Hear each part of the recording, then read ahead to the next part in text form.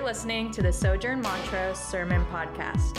To get connected at Sojourn Montrose, visit our website, sojournmontrose.org. So a little question to start off. How do you think people around you in Houston and the kind of surrounding area, how do you think they would describe you as a church or as Christians? What characterizes you as a church? What would they say? Maybe they'd say, oh, those are the guys who, they meet together at the River Oaks on a Sunday morning, don't they? Or might they say, well, those are those guys are really involved in the community, aren't they? Or maybe they'd say, there's those guys who do baptisms in the back of trucks in the car park. Or maybe they'd say they're guys who do amazing barbecues. What would they say? What distinguishes you as a church? We're getting here to the last words of Paul to the church in Philippi. And what does Paul say is supposed to characterize them as a church? What does God say is supposed to characterize them as a church? Well, look at verse 4. It's joy, isn't it? Rejoice in the Lord always, says Paul. Again, I will say, rejoice.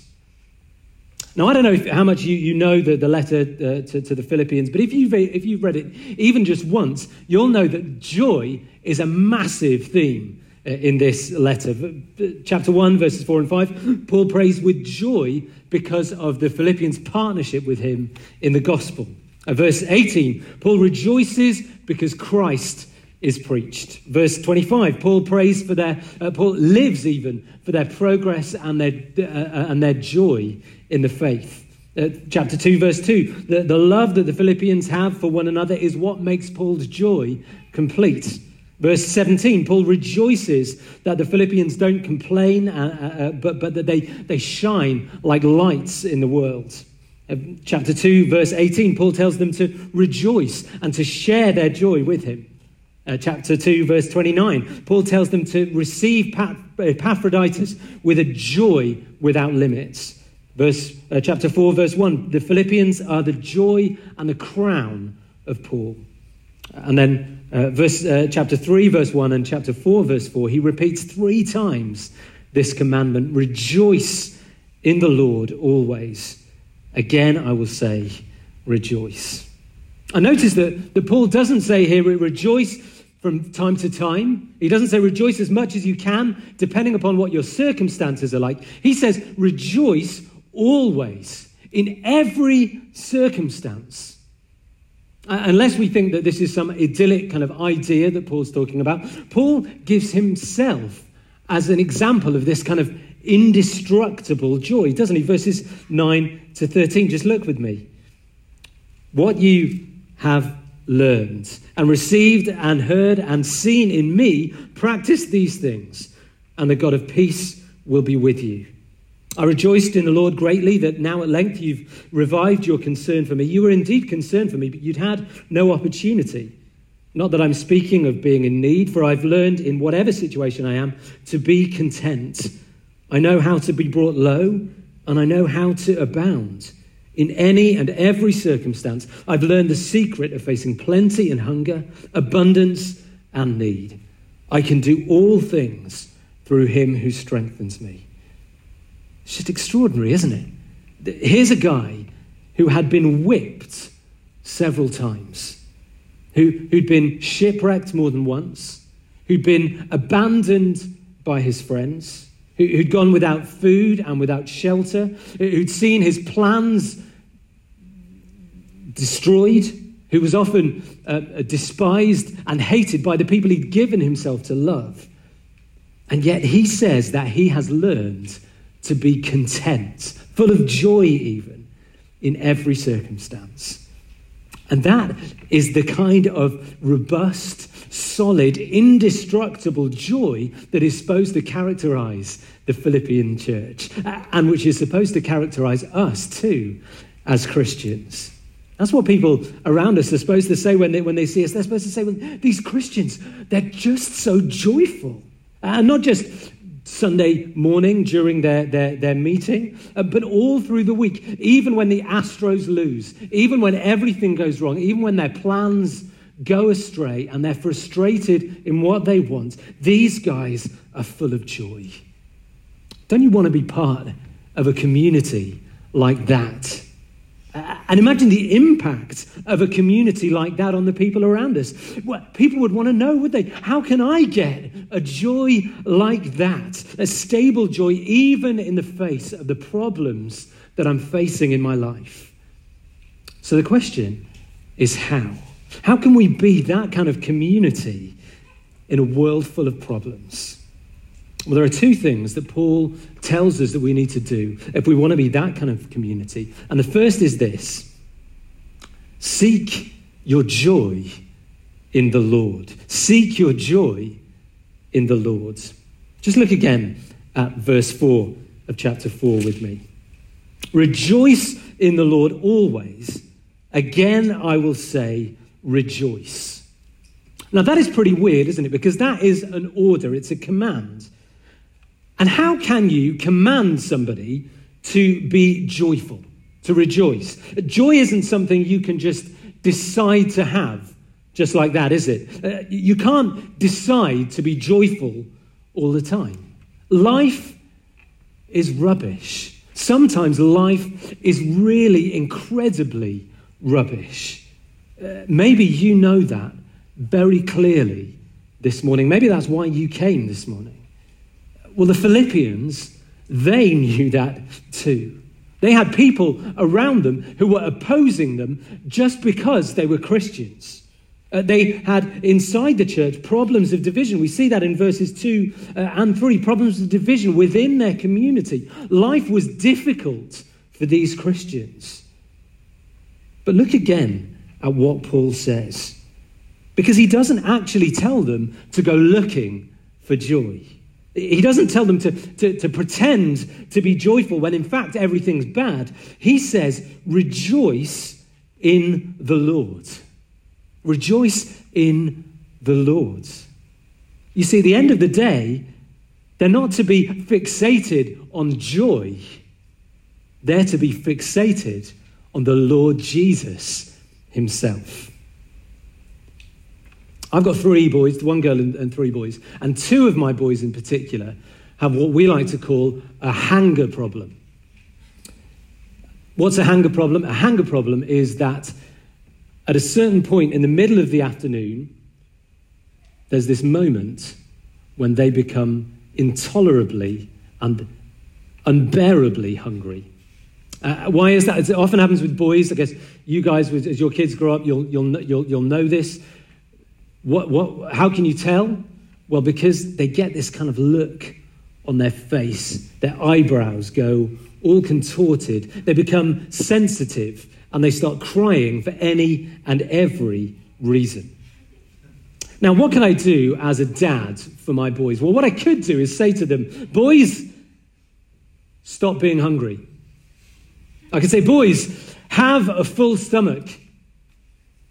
But that's not going to cut it, is it? In fact, that's just going to increase the hunger. What do I need to do? Well, I need to give them something to eat. I need to give them a breakfast burrito like I had this morning. I need to give them a plate of French fries or a glorious cake so that they can feast on that cake. And that is what Paul is saying to the Philippians. He is telling them to feast on Jesus in their hearts, because that is the only way that joy is going to overflow from their hearts in every circumstance, if they're feasting on Jesus. Joy doesn't produce itself. Joy comes from a heart which is full of Christ. But our problem is that very often we look for joy in all the wrong places. Now, I don't know if it's ever happened to you that a mum gives you her baby. And you didn't necessarily want this baby, but this mum gives you her baby. And here you are holding this baby. It used to happen I had older brothers I had 4 nieces. And often when I was kind of 14, 15, I would be passed this baby And this look of kind of fear would come across my face. And to start with, everything was okay. It kind of, the baby smiled and kind of gurgled nicely, and everything was going well. And then at a certain moment, sometimes calamity would strike, because this baby would start to grimace. This baby would start to just kind of make pre-crying noises, and then the worst thing possible would happen for a young, awkward English boy of 14 years old. This baby would start rooting around for milk. This baby would start sucking my jumper. And here's me, I'm looking bewildered like a rabbit in the headlights. Where's the mother? How can I get this baby back to his mother? Dreadful. Well, that baby could root around all it wanted to, but it was never going to find what it needed here. That baby could never be satisfied with me. Why? Because it was looking in the wrong place. But it's the same for us as human beings. The reason why we have such trouble having joy is because we're looking in all the wrong places. We look for joy in our achievements. We look for joy in our careers. We look for joy in our romantic relationships which let us down. We look for joy in the unstable and changing circumstances of our lives. And so it's no wonder that we end up rooting around everywhere to find joy, that we try to fill ourselves with everything and nothing. Because like that little baby, we're looking in the wrong places. My heart, your heart, is made to find joy not in the circumstances of our lives. Our hearts are created to find joy in the Lord Jesus. St. Augustine said this: "You have made us for yourself, and our hearts are restless until they find their rest in you." And actually, that's what Paul says about himself in chapter 3. In chapter 3, Paul says, before he knew Christ, he was looking for joy in all sorts of places, looking for joy in his societal status.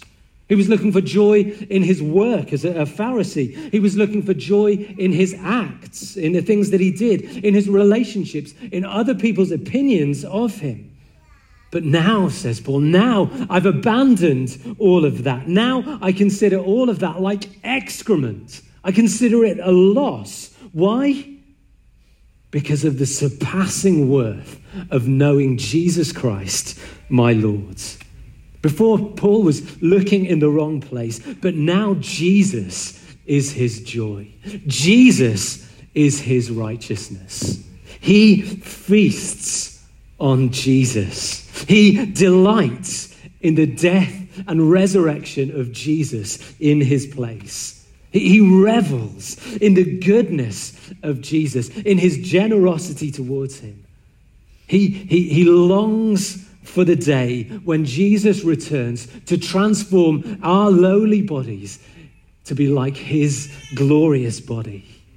He doesn't put his hope anymore in the things of this life. He doesn't live for what he can get out of this life, for food or for honor or for reputation or for glory from other people. He lives for the day when Jesus returns and he sees him face to face.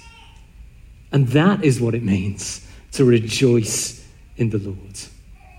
So can I ask you today, where are you looking for joy in your life? If you're looking for joy in the circumstances of your life, if you're looking for joy in your achievements, in your relationships, in your career, in your family, in your plans, as soon as one of those things is put in doubt, is threatened, you're going to be anxious. You're going to be frustrated. You're going to be angry. You're going to be worried. And maybe that's the case for you right now, this morning. You have no peace. You know you have no joy because one of those things in your life is being threatened. Well, the joy which comes from knowing Jesus is a stable, robust joy which survives every storm. Because it's a joy which comes from knowing a person who never changes, who is the same yesterday and today and forever. And it's a joy which is founded on a historical event which will never change, which cannot change. The death of the Lord Jesus Christ on a cross 2,000 years ago guarantees to you God's love and his favor now, in the future, and forever to everyone who places their confidence in him. And so that means that when I lose somebody who I love, I can have joy in my heart, even through the tears, because I know that Christ loves me. That he is good in every circumstance and he is coming back soon. When I lose my job, when somebody I love is diagnosed with an illness, when I can't have children, when things are tough, I can have joy even then because Christ is mine and I am his. Rejoice in the Lord, says Paul. But the question is how? How can I do that? Well, Paul doesn't leave us in the dark. And that's the second thing we're going to see today. The second of two things. He says, how do we have joy in every circumstance? How do we rejoice in the Lord? Well, the second thing, fix your thoughts on the Lord Jesus. Because that's what Paul says to the Philippians in verses 8 and 9, isn't it? Look at that with me. Finally, brothers, whatever is true, whatever is honorable, whatever is just, whatever is pure, whatever is lovely, whatever is commendable, if there is any excellence, if there is anything worthy of praise, think about these things. What you have learned and received and heard and seen in me, practice these things, and the God of peace will be with you. What is the truest thing in the world? What is honorable like nothing else is honorable? What is more lovely than anything else in the universe? Who is more worthy of praise than anything else in existence? Well, it's Jesus, isn't it? It is the good news of the King. It is the gospel. You see what Paul's saying here in these verses? He's saying, yes, we have struggles. Yes, we have pain. Yes, we have difficulties which are real. Yes, life can be rubbish. Our plans go astray. Loved ones get ill. We don't get the job that we want. It goes badly with our kids. But in the middle of all that, Paul says that we are to be fixated on the gospel. That our hearts and our thoughts are to be filled with the good news of Jesus. Now, I'm not very good at cooking. I'm going to admit it's just straight. I burn everything. I can't even follow the simplest instructions. I was trying to make toast for my kids the other day and I set off the smoke alarm. I am useless. But there's one thing that I know about cooking, and that is that the best way to prepare meat, and especially if it's lamb, is to let it marinate for a long time in a delicious sauce. So what do? I've seen people do it, never done it myself. I've seen people do it. You make this sauce, a marinade, full of flavor, full of taste, and you let that lamb joint or that side of beef, you let it sit and soak in that marinade.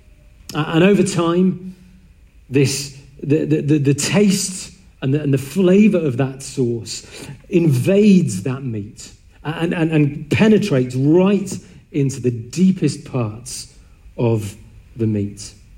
Anybody feeling hungry? And in that way, if you let that meat marinate for long enough, when finally you come to eat that beautifully cooked lamb, which is slightly pink in the middle, like the French do it perfectly, when you come to eat every mouthful, every tender mouthful of that lamb is impregnated with the taste of that marinade, because there's no part of the meat that this glorious sauce hasn't reached.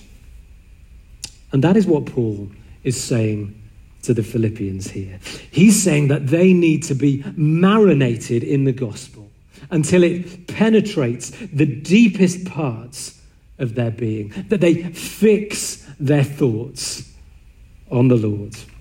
He's saying don't spend your time chewing on all of those things which have gone wrong in your life. Don't spend your time thinking about all of those things and dwelling on those things which haven't worked out the way that you wanted to. Don't be fixated on those things, but let your thoughts and your hearts be fixed on Jesus every day.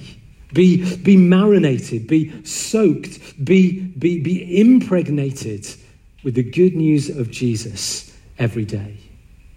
And that is what God wants for us too, that we be marinated every day in the deep love of Jesus, that we be captivated by the one who is not just true, but who is the truth.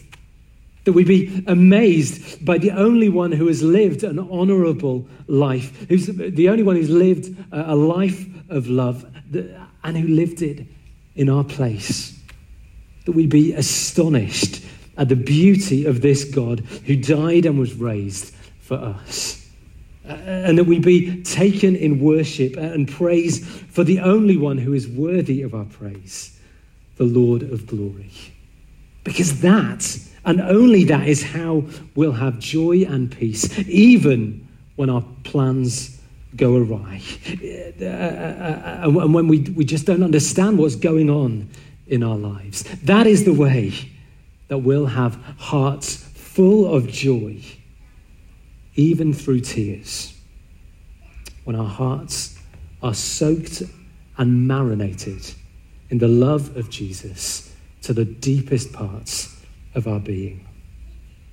If you don't yet know this Jesus, well, I can tell you, because I've tried it, you will not find anywhere else this kind of joy, because your heart is made for Jesus.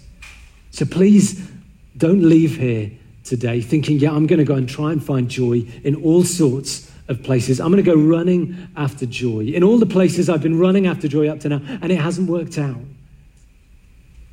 Today, accept Jesus as your King.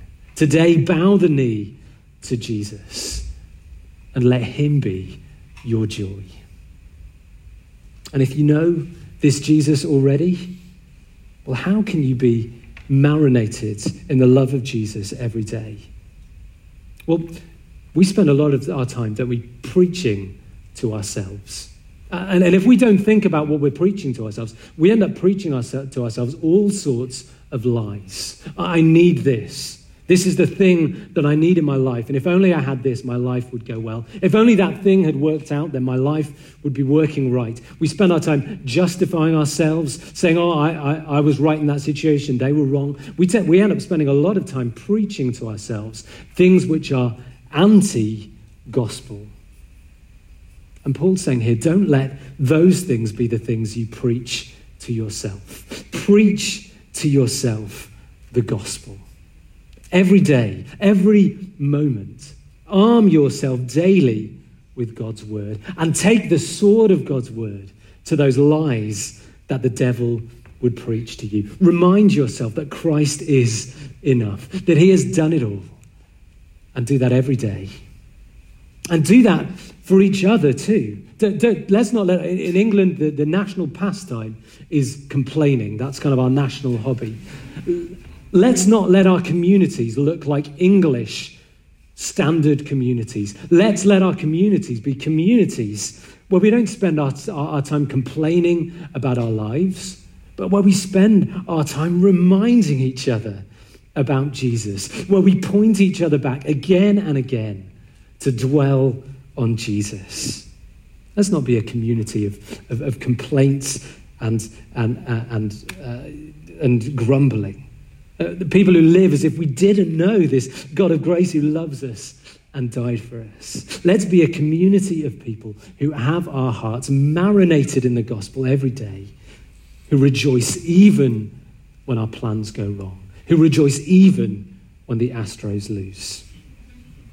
Because that is the way that the good news of Jesus is going to shine out from us here in Montrose, here in Houston, in England, in France, in Ivory Coast, into the ends of the earth, by us being communities of people who show by the joy that we have, that nothing can shake, that our Jesus is real, that he is glorious, that he has died and risen and is reigning, and that he's coming back soon. Let's pray.